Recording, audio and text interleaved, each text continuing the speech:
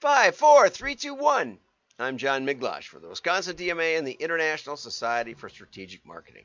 Well, I thought I'd kick it off with Burger King, and that's a lot of fun. So we'll get over here to this thing, and I think it's just music so I'll have to read it to you. Joe wonders if this is working from home or living at work. Living at work.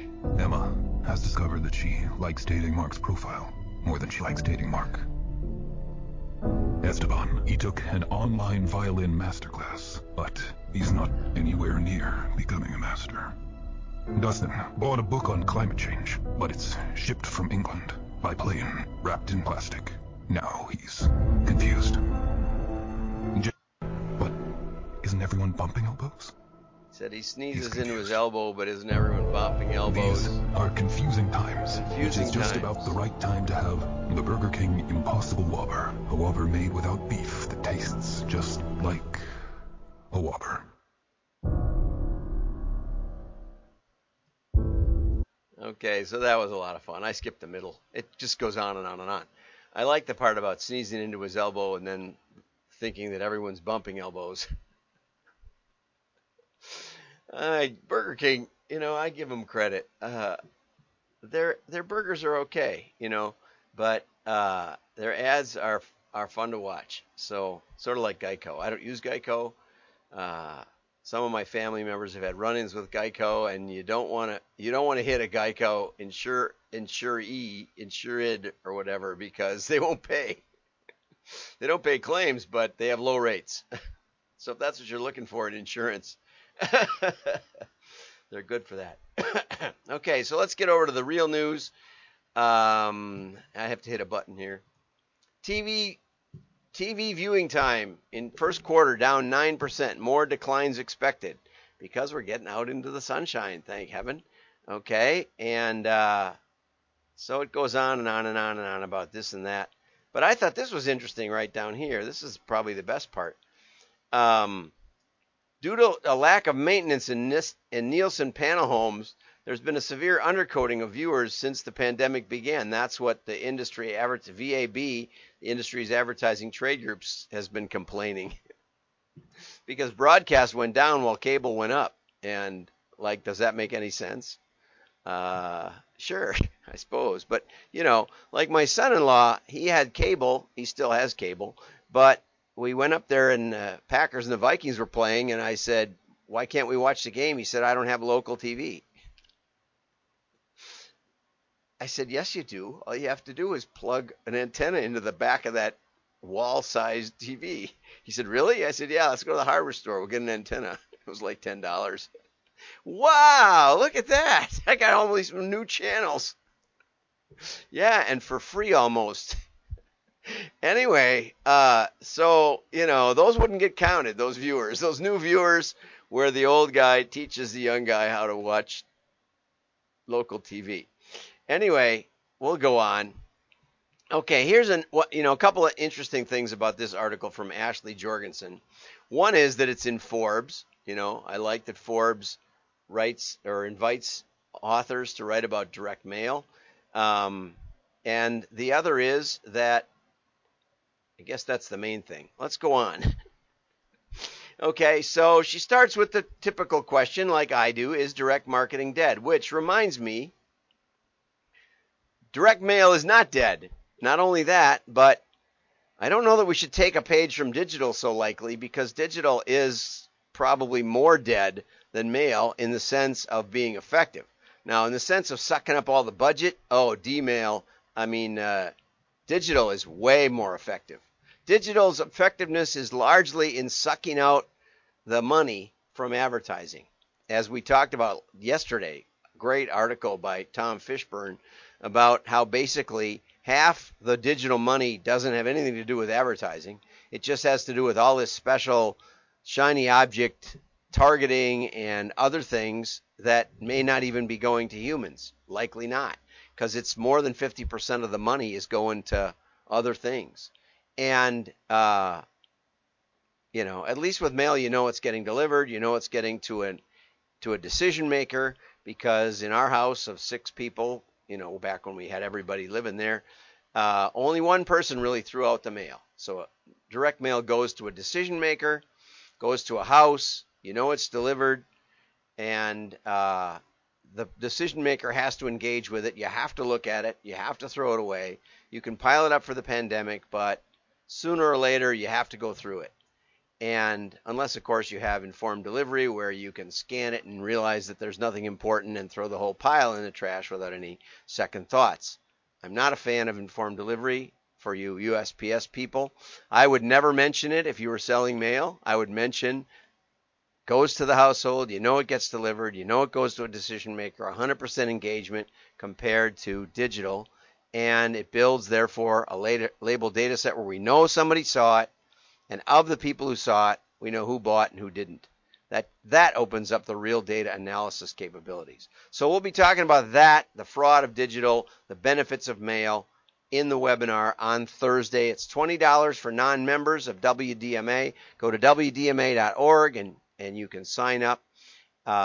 And I think it's going to be powerful if you're selling mail, either USPS or print or other mail services or a direct marketing agency. I think you'll get ammunition that you need to get mailers to mail more, maybe to do prospecting, and to get non-mailers to start a mail division and suck some of that money back from digital that's being wasted. Okay, so enough of the commercial. Is direct marketing dead? No. Direct data-driven approaches have transformed direct mail. I would contend or almost argue that we've gone backwards. That like digital, we measure everything, but we test almost nothing, which will be another component. We want to talk testing. And the data is not self-revealing. Unless you set up a mailing with an hypothesis of what you want to test, what you want to learn, what you want to find out, you don't understand the benefits of mail. And this, I didn't see testing mentioned once in this article, which is another problem with the blossoming of direct mail articles is great. When I first started this channel, I couldn't find articles on direct mail. Now I find them every day that I hadn't seen. This is a new one today. And the problem is that they aren't very good. They aren't very complete. And Ashley, happy to have you on the show. I know you can only write so many words. That's a real problem in print. I can talk faster than I can write. So I have an advantage when I critique these. Okay, so how should marketers change? The question is, should they change? You may want to visit scientificadvertising.com and get a copy of Claude Hopkins' book free, or you can get the audio book for $10, which is what I did. We need to use direct marketing strategically. Now that is absolutely true.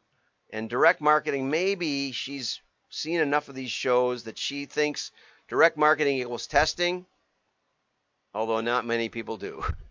Most people think the bad definition, which is generating a measurable response. Measurable, not measured, not tested. Okay, so direct marketing is a strategic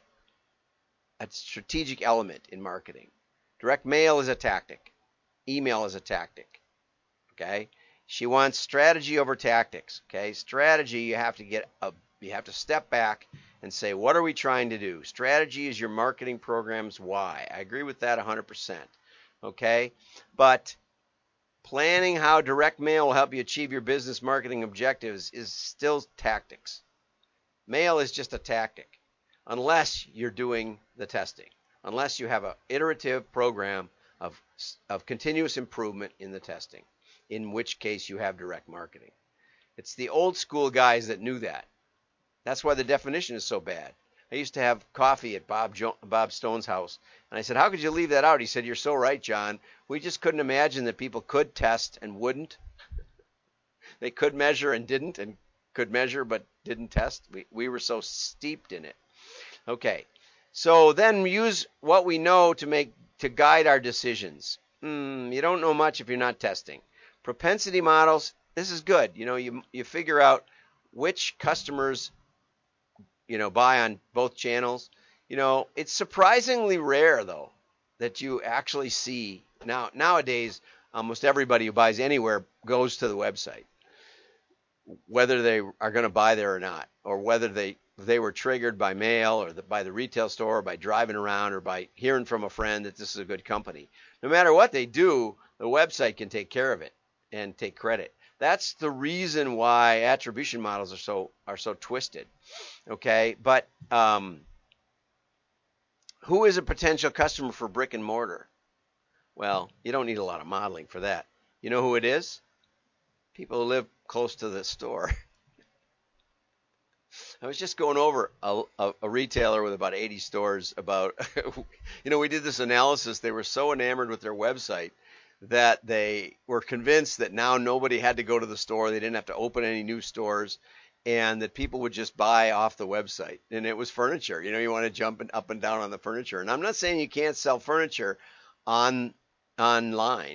IBM found that they couldn't sell a first computer very well through the mail, but they could sell a second on the phone and the mail. So with furniture, like Williams Sonoma, if you get one, you try it out with something small, and then you say, "Gee, this is good stuff."